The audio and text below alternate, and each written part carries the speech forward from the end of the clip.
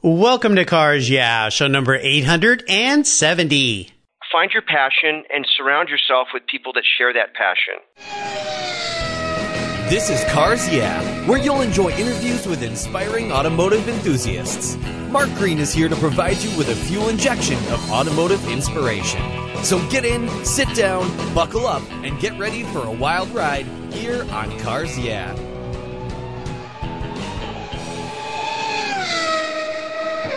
Hello, automotive enthusiasts. I'm revved up and so excited to introduce today's very special guest, John Benton. Hey, John, are you buckled up and ready for a fun ride? More than you know.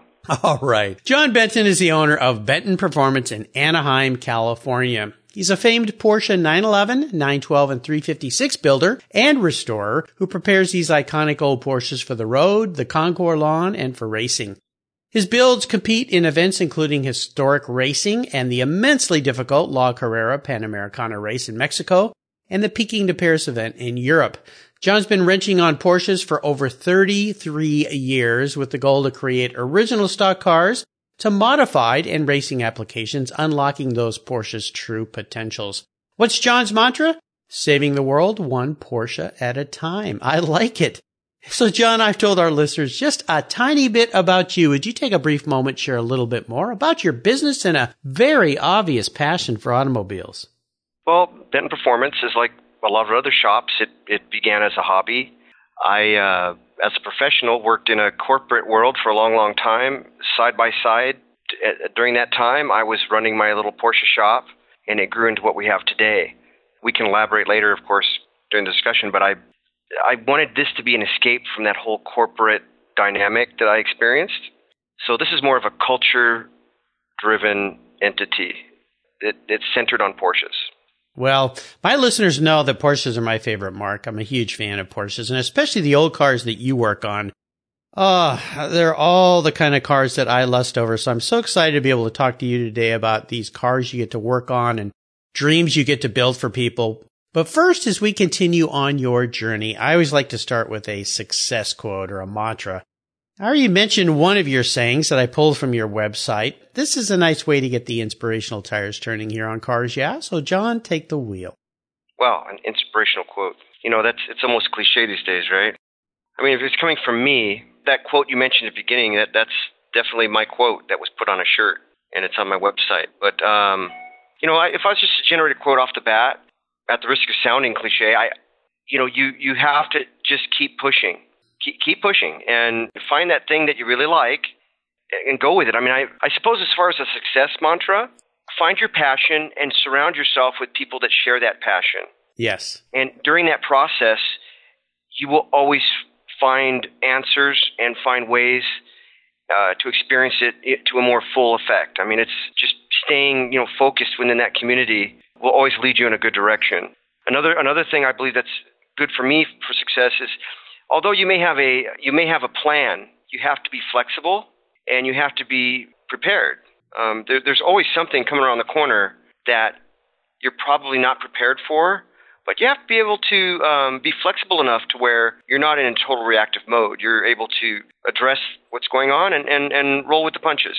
Be prepared. I remember that from Boy Scouts. Be prepared, which is certainly something that you definitely need to be. But let me ask you this. Now, you worked in the corporate world, as you say, but you were doing your passion, your hobby on the side. And eventually that passion and hobby took over the corporate world. And thank goodness it did. You landed where you have landed now, where you get to play with cool cars and make people very happy. So how does somebody know when there's that point in time that they should make that scary transition, that pivot? For you, was it an easy pivot? It was an easy move? Or did you finally one day wake up and go, I just need to keep doing that, not that? Well, one day I was in a board meeting, staff meeting, and I got rolled under a bus in a big way. Oh, yeah, that's no And fun. I wasn't real happy about it. Yeah. So I went home and had a discussion with my wife. And she said, why don't you just stop that and do this all the time? Because at that time, my shop was part of my house. Okay. I had a fully functional shop at home. I was replacing structural parts of cars, rebuilding engines, complete disassembly, reassembly at my home. Wow. So I had infrastructure. I just needed to put it in a box and hang a shingle. Yeah. So the transition was fairly easy. Mm-hmm. as far as making it happen in a much smaller way, you have to remember that I'm in a much larger space now with several employees, but at that time it was just me. Sure. But the transition consisted of investing some time and running a little lean and basically eating my 401k. This is a great story, and one of the things that comes out of this, and I don't know if it was this way for you, but it sounds like you have a very supportive and a great wife. And the fact that she said, why don't you just do that? Sometimes we need to hear that from somebody. We need that nudge, that push. And I wouldn't doubt it if that wasn't rolling around in your head before you got thrown under the bus that day in that meeting, that you were going, you know what? I like doing this so much better than that. So what would be your takeaway for someone that finds himself in that position? And I think you kind of answered part of it is get yourself prepared. One thing financially, get yourself prepared because it's going to be a little lean. So you might have to rely on your savings, but you got to have a savings there to do that with. But is there something else you might offer a listener out there that finds himself in a similar position where they kind of have something going, but they need that push out of the nest? Well, so here's the thing. You can enjoy tough times when you're doing what you want to do. And in some ways, you enjoy tough times doing what you want to do much more than you would doing something you really don't like. Yes. So you got money in the bank, you got insurance, you got all this stuff, right? But ultimately, you're not really that happy. You're traveling, you're working long hours. The time you do have, you're exhausted. You're trying to latch onto what you do like, and that kind of, even though you're working hard on that thing you like, it energizes you. So what happens is at the beginning, if you don't have Uncle Sugar financing you, or something going on like that, trust fund or something from the family. Yeah, which is totally fine. But if you don't have that, you have to think in terms of what you need, not what you want. And you start small and you ramp up. And here's the other thing. Before I moved into a legitimate legal entity, and when I made the switch to that from my house as a hobby to an entity that paid the city, the state, the county, all the insurance, all that stuff, the Bureau of Automobile Repair and the business licenses, you make the transition to that. Yeah. So you do some math, you figure out what that's going to cost, and then there's a thing I didn't realize right away, and it made all the difference. I had a client base already. There you go. Okay? Yep. I had a client base, and some of them are successful businessmen. They've been in business for years. So I went to them and I said, hey, I'm doing this full time. I'm transitioning. Do you have any advice? Do you have any advice that will help me make this transition without pitfalls, or at least minimize the pitfalls? Right. And I got to tell you, it was very, very helpful. Oh, yeah.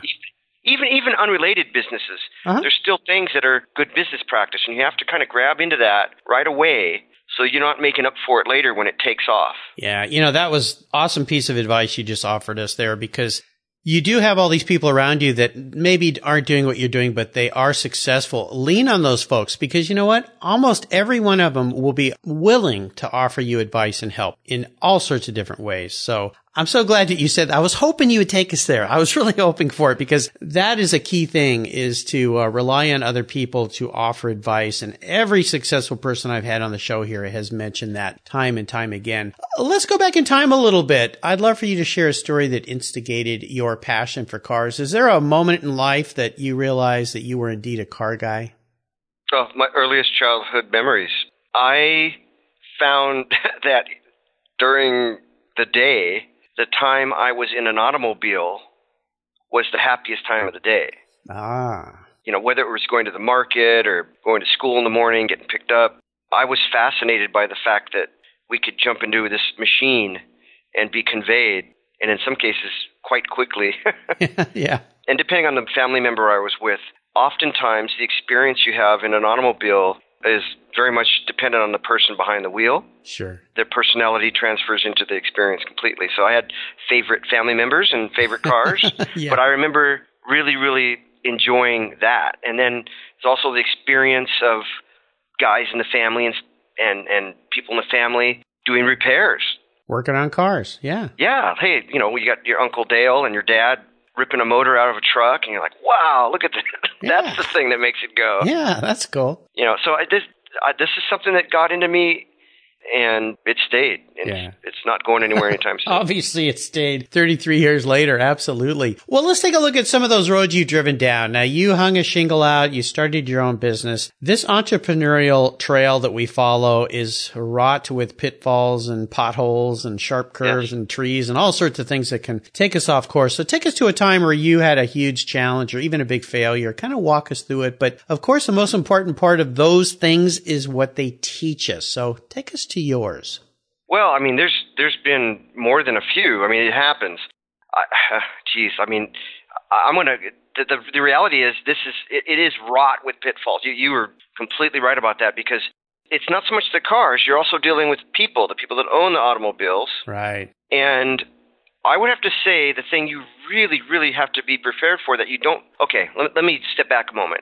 Before I ever opened my LLC, the actual legitimate real business, I had a group of people I worked with for many, many years, decades, and I built beautiful machines and had wonderful relationships. And these were handshake deals. There's no RO, right. There's no contract, there's none of this. And one of the mistakes I made early on was I continued that process. Yeah. And it's a level of naivete that will get you in so much trouble. Oh, yes. I mean, trouble on an epic level, because what happens as you transition into a larger entity, you expose yourself to the whole world. And then with today's media presence that just kind of happens, people, they arrive on your doorstep and they're like, hey, you're John, right? I'm John. How are you? And they're smiling and grinning. Oh, this is awesome. I love your shop. And you're shaking hands and you're making a deal. And that doesn't fly anymore in this reality that you're in now. Sure. You have to have paperwork. You have to do what the Bureau of Automotive Repair calls right it right. If you have an automotive shop out in the world and you're listening to this and you don't have your permits, your licenses, your Bureau of Automotive Repair licensing, and you're not writing it right and you're not keeping your paperwork up to date, you're open litigation. You can get yourself in situations that are so awful. And I've been there. And it's painful because, unfortunately, there is a species of car owner enthusiast that is kind of an interloper to the genuine, emotional, wonderful experience that most of us have. Their big game is to get you to do work and not pay for it. Yeah, take advantage of you. Yes, exactly. Now, I don't know if that's what you want to hear, but I'm telling you we can change it and do. I have other examples, but that is an actual legitimate thing that can happen to you. And it's happened to almost every single guy I know.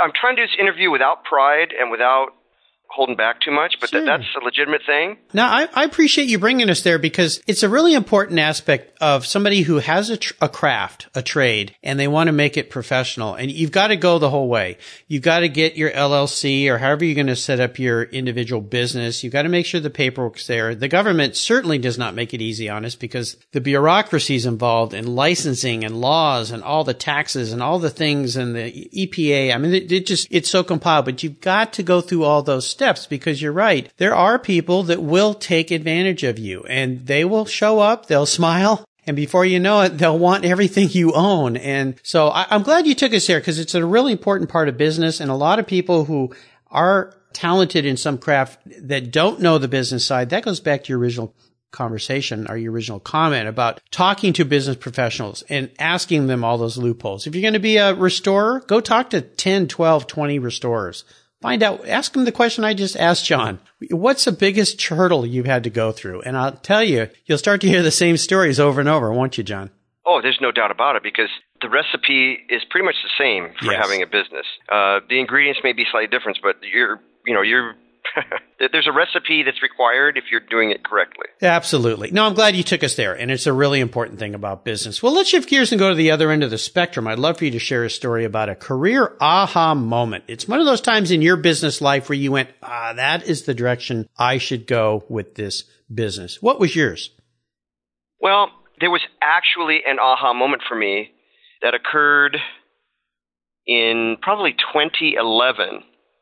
Maybe in 2010, 2011, but I've had several shops as I've grown. My first kind of big shop was in La Habra, California, and I had 2 employees, and I had to let them go as a result of the fallout from the bank collapse of late 2008. Yep. So when the banks collapsed, they arbitrarily enforced the small print. Oh, yeah. Because what's the expression? What the large print giveth, the small print taketh away. I haven't heard that in a long time, but you're right. So that's exactly what happened. After the bank collapse, my business model was based on a line of credit that I had through one of the institutions that's pretty well known. Mm-hmm. They froze that instantly. And so I wasn't prepared for that. You try to be prepared, but all of a sudden my business model didn't work anymore. So I'm kind of dancing around to kind of paint a picture for you. But what happened was I wasn't prepared for it, and things got really slow at the same time because a lot of there's an interesting thing that happens. When the stock market is good, business is good. Yep. Oh, of course. Yeah. And the stock market tanked. There was a lot of weird stuff going on.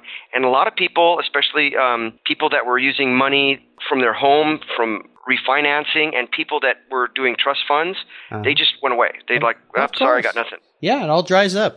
But it started to come back because the other interesting thing about a volatile stock market is people start doing things like buying gold and buying silver and buying classic cars. Yeah, exactly. They diversify. They put their money in other tangible assets. And in the case of car collectors, and you've seen this happen of late as the market kind of climbed up to 2014. Now it's kind of leveled off in some ways. Of course, the big blue chip cars always go up, but these Porsches we're talking about today kind of dropped down a little bit. But you're right. A lot of people decided, well, I'm going to put my money there, not in the bank, not in the stock market. And at least I can go out and caress and touch the thing and drive it. And cars usually outperform the market. And they're tangible, and you can actually get in them and have a neat experience. Fun. Exactly. Yeah. Try writing a dollar bill somewhere. I know. It's not much fun, is it? So the point I'm trying to make is that this thing that was occurring in 2009 into 2010 wasn't just happening to me. It was happening to a lot of people. Oh, yes. And the enclave that I was in La Habra was filled with artists that built beautiful things. There's an exhaust company, a hot rod shop, machine shops. Across the way from me was a really good friend of mine, John Coffey, had Beta Motorsports, building wonderful machines and doing SCCA tech work and all this kind of thing. And so they all suffered to the point where a lot of them disappeared. Right. Oh, yeah. So all of a sudden, and I'm not kidding you, the complex I was in became a ghost town. Yeah. Well, it did across the country and the world for that matter. So what happened was I realized that although things slowed down, I was able to cut off a couple of tentacles and hold on to what I had. And I was still functional, still paying my bills, and things were doing okay. And I was watching the Porsche market kind of like all of a sudden pump up. I'm like, wait a minute, this is my gig, and I need to get in the game. Right. And all these guys that have lost their businesses because it's just kind of tanked. Mm-hmm. If I can pull their knowledge and put them as part of the team, and I'll just blow out my 401k and do what I got to do, and invest in them and the future. Maybe we got a shot. There you go. Yeah. Pivot. Yeah. It was a hard ride, and I took it. I had this aha moment, like, wait a minute. These guys all need something to do, and we can build it. And if we build it, they will most certainly come. So I did it. Nice. And it's been going that direction. So that, along with asking some of my clients to pay forward on big projects, culminated in the experience you have here today at Benton Performance. Very nice story. Well, how about a proudest career moment? I would imagine you made a lot of people very happy, and that makes you very proud with the cars you've built and restored for them. Is there one that stands out you'd share? Wow, there's a couple. But I will say that I had a client. His first name is Zeke.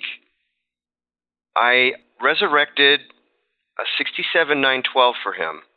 And Zeke is a conservative, reserved, very, very professional guy, very unassuming, but really, really top-notch kind of guy.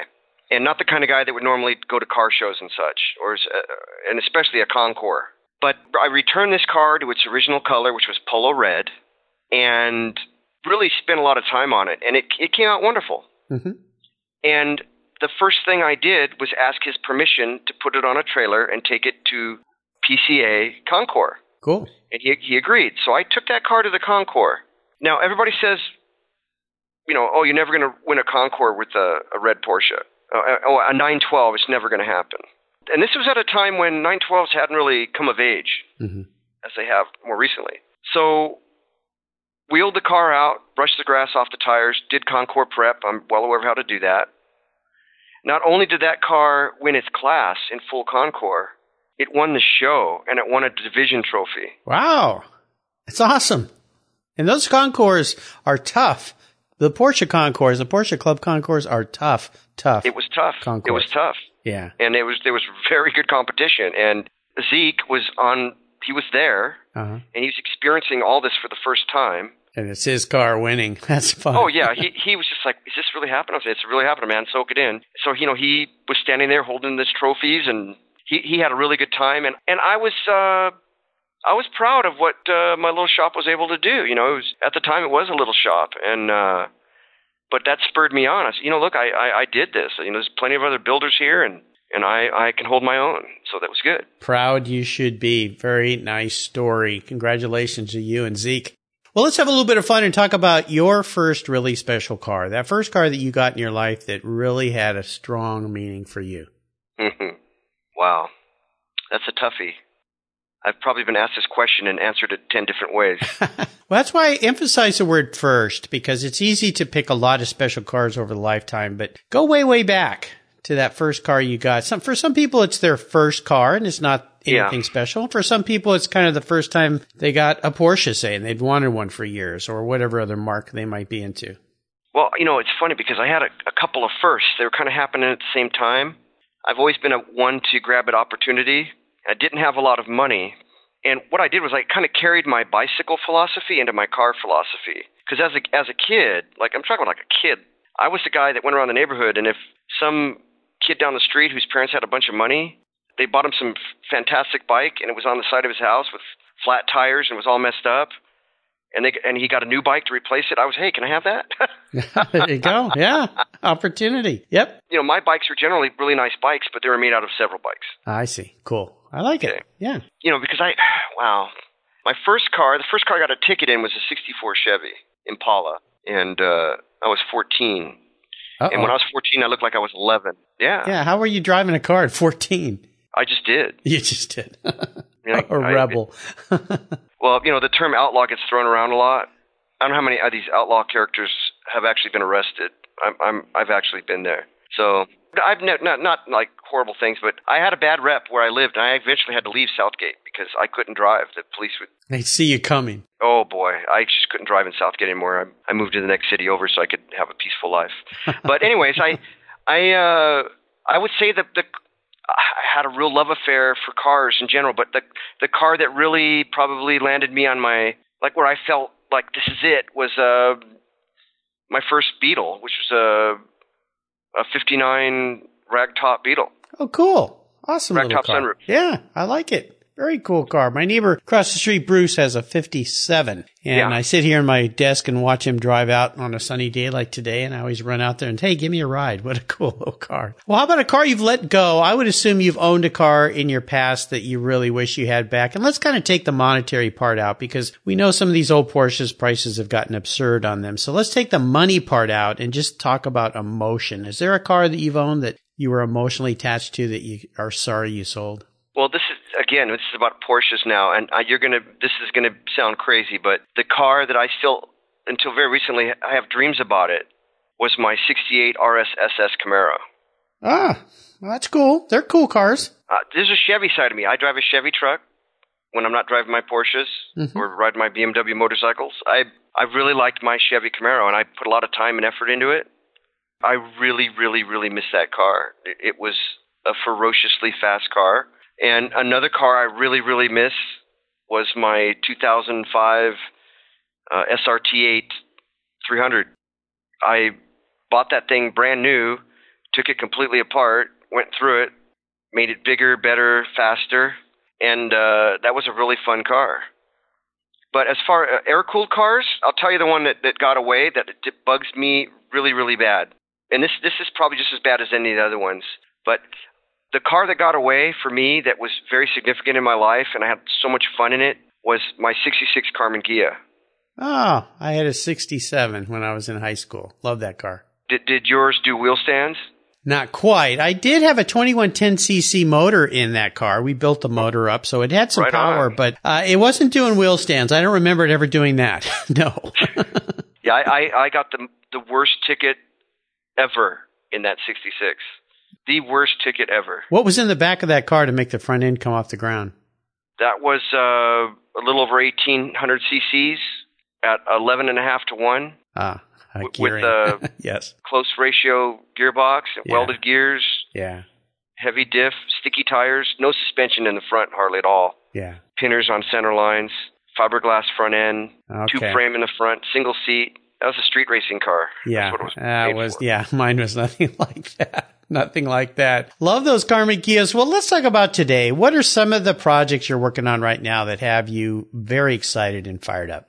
Right now, the fun stuff I'm working on right now, we're once again preparing the Rob Curry 356 for La Carrera Panamericana. I'll be leaving in about a week for Mexico. I'll be gone for 20 days between getting across the border, getting to the race, and then of course returning. And that car has been reborn yet again. We're always making improvements, and I'm super jazzed because last year we had a bad run. You know, we won twice, we podiumed once. Last year was our first DNF. And it was a really, really, just let the air out of everything. Everybody was so disappointed because, when you have a lot of success in a realm and then you fail, it's like, the fall is much farther. Yeah, so I'm really excited. I'm totally, totally excited. We got a lot of good things going on, and the whole team's ready to go. Exciting. And so that's pretty exciting. The other project I'm working on right now is a 912, a 68 912 that we're preparing for the 2019 Peking to Paris rally. Holy cow. And we're just now prepping the chassis for that. The young men that are entering with this car, they have a budget, and so we're being creative, and we're going to build the best machine we can. And of course, the rules for Peking to Paris don't allow for a lot of modifications, so that's helpful. But we're going to reinforce, and we're going to do this the old school way, the way Porsche would have done it, using factory components and reinforcing them where they might fail, and a little bit of English here and there, and there you go. It should be a really, really good campaigner. I think so. I had Renee Brinkerhoff on this show a couple months ago. She races a 356 in the Carrera La Panamericana, and we're very good friends. Oh, good. Yeah, she's a wonderful lady. I had the pleasure of meeting her on the lawn at Quail, which was pretty cool because I had only spoken to her here in the show. So, wow, very impressive that you're doing these preparations and serving these people's cars down at the races. I wish you guys the best of luck and success and safety down there. That is a scary race. Well, here's a very introspective question for you, John. If you were a car, what kind of car would John be and why? I believe I would be a 912. I kind of thought you'd say that. I think that's why I'm in love with him so much. I've always been a big fan of the underdog. Yeah. I love that. I love that. I love doing more with a smaller package, with less. It's like this. If you can get the job done with a cruiser when there's 3 battleships around, that's wonderful. Nice. I like it. Good answer. Nice answer. Well, John, up next is the last lap. But before we put the pedal to the metal, let's say thank you to today's Cars Yeah sponsors. Do you know the best way to protect your vehicle, both the exterior and the interior, is with a car cover? I've been using Covercraft car covers since 1975. That's right, 1975. It's a fast, easy, and inexpensive way to keep your vehicle looking new. Covercraft has been manufacturing premium quality exterior and interior covers for over 50 years with a stellar reputation for durability and design. They're the world's largest manufacturer of custom patterned vehicle covers that are crafted to fit over 80,000 patterns and growing. They are the only cover I'll put on my vehicles. You can choose from a wide variety of fabrics, styles, colors, and more. From full cover designs for factory to custom-made vehicles, plus convertible top covers, trucks, truck cab coolers, motorcycles, scooters, ATVs, trailers, campers, personal watercraft, and a wide variety of custom features. Covercraft is the right choice. Learn more today at covercraft.com and tell them Mark sent you. That's covercraft.com. Are you looking for a way to get your products or services into the ears of thousands of automotive enthusiasts around the globe? I can help. This is Mark Green here at Cars Yeah. And I'd be honored to be an influencer and ambassador for your brand in a unique and personal way. 5 days a week, thousands of subscribers and listeners enjoy the Cars Yeah podcast and website.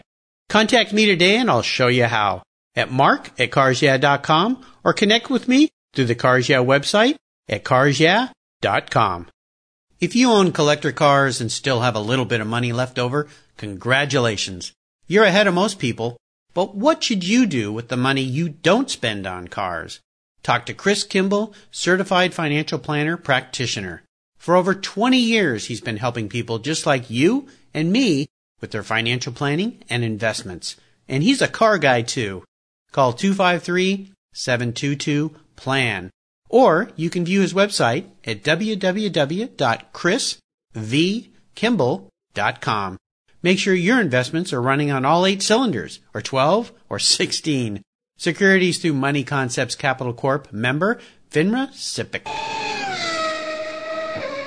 Okay, John, we are back and we're entering the last lap, and I'm going to fire off a series of questions for you and ask you to give our listeners some very quick blips of the throttle answers. So you ready? Sure. Here we go. What's the best automotive advice you've ever received?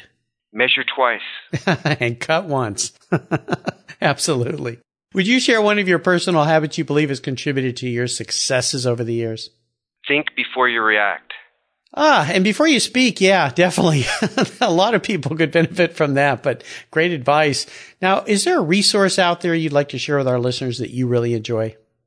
You know what? I would say if there's a resource that I would recommend people look into, it's Porsche Classic through their local Porsche dealership. Oh, yeah. They may not realize it even exists.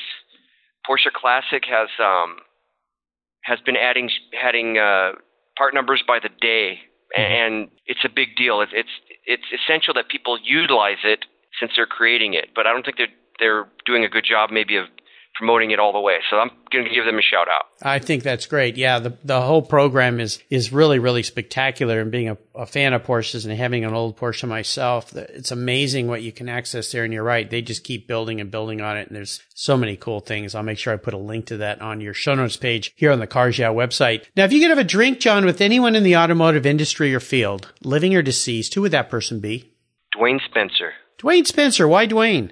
I love that man. Like my father, he left too soon. He was a major contributor to the things I know. And every day I pick up a wrench, he's right there. That's nice. Very nice. I wish I could arrange that for you. John, is there a book that you've read that you think our listeners would enjoy as well? Any decent dictionary is a wonderful thing, and more people should pick one up. You're darn right. That is funny. Well, listeners, you can find links to all these great resources John has shared on his show notes page on the Cars Yeah website. Just go to carsyeah.com, type in John Benton, Benton, into the search bar. His page will pop up with all these links, including links to his business. All right, John, we're up to the checkered flag, and this last question can be a bit of a doozy. I am going to buy you any cool collector car on the planet. Doesn't matter what it costs, but you need to keep it. More importantly, I hope you'll drive it, but money's no object today. What would that car be and why? I'm going to go with a Porsche 904 with a 4-cam motor, not the 6-cylinder variant. Okay. But the way God intended, yeah. Just right. I had a guest just last week that picked that car. So it's really funny because I've had some guests way in the past, because now I've had 870 guests here on the show, including you, but just last week, I had somebody pick a 904, and I thought that was kind of interesting. What is it about the 904 that you love so much? It's the first of the generation that brought Porsche from the steel-bodied, flat-bottom. It's the first glass car. It's the thing that started the motion that culminated into the machines of today. But probably the pinnacle of that era was the 917. So it's the grandpapa to that car, and it has that interesting gear-driven valve train, and it's lightweight. It's like 40 inches tall. You could probably change lanes underneath a big rig if you were so inclined. Yeah. And I would drive it. Well, good. I certainly hope so. That's the whole plan. Wonderful car. One of my favorite old Porsches for sure. They're just beautiful, beautiful machines. Well, John, you've taken us on a great ride today. I knew you would, and I've really enjoyed getting to know you a little bit better here. And I want to thank you for sharing your automotive journey with the Cars Yeah listeners, could you offer us one parting piece of wisdom or guidance before you rip off down the coast highway in that 904 with, of course, a 4-cam motor behind you? Well, be concerned with important things, but don't sweat the small stuff. You have to watch out for that. There you go. Now, what's the best way for our listeners to follow along with you and learning more about what you're doing? Well, again, we have a website. It's bentonperformance.com, and you can find us on Instagram and Facebook. And we're right here in Anaheim, and the door is always open. And I welcome people to come by and take a look at the shop and explore the many different cars. We usually have between 15 and 20 cars here at any one time being serviced or built. Nice, nice. Well, listeners, you can find links to everything John shared. Again, on his show notes page at carsyeah.com, just type John or John Benton into the search bar. That'll be there. I'll make sure there's links to his shop. If you're in the Disneyland area, I think you're just 10 or 15 minutes from Disneyland there. Stop by John's shop and check out the cool cars that he is working on. John, thanks for being so generous today with your time and expertise and for sharing your experiences with me and the listeners. Until you and I get to talk again, I'll see you down the road. Thank you. You're welcome. What's every automotive enthusiast's dream? To design and build that perfect garage. My friends at Metron Garage are a group of creative talents who've combined their passion for cars with their careers in architecture. Their service includes unique garage design and state-of-the-art fabrication. They will create the coolest custom garage for you and your vehicles. Metron Garage's system features fully engineered commercial-grade material and structural framing that's stronger than traditional construction. Their designs are pre-engineered to meet your building codes for fast, bolt-together construction. With over 25 years of experience, you'll see a 3D rendering to visualize your custom garage, and the final structure will fulfill all your storage needs. Contact Metron Garage today and begin realizing your dream garage. Go to metrongarage.com. That's metrongarage.com. Garage is built for discerning enthusiasts. Where it's not just a garage, it's where your dream garage comes true. Thank you so much for joining us on today's ride here at Cars Yeah. Drive on over to carsyeah.com to find show notes and inspiring automotive fun. Download your free copy of Filler Up, a fun book filled with gorgeous photographs of fuel filler fun, including quotes from more inspiring automotive enthusiasts. Download your copy today, and we'll see you next time on Cars Yeah.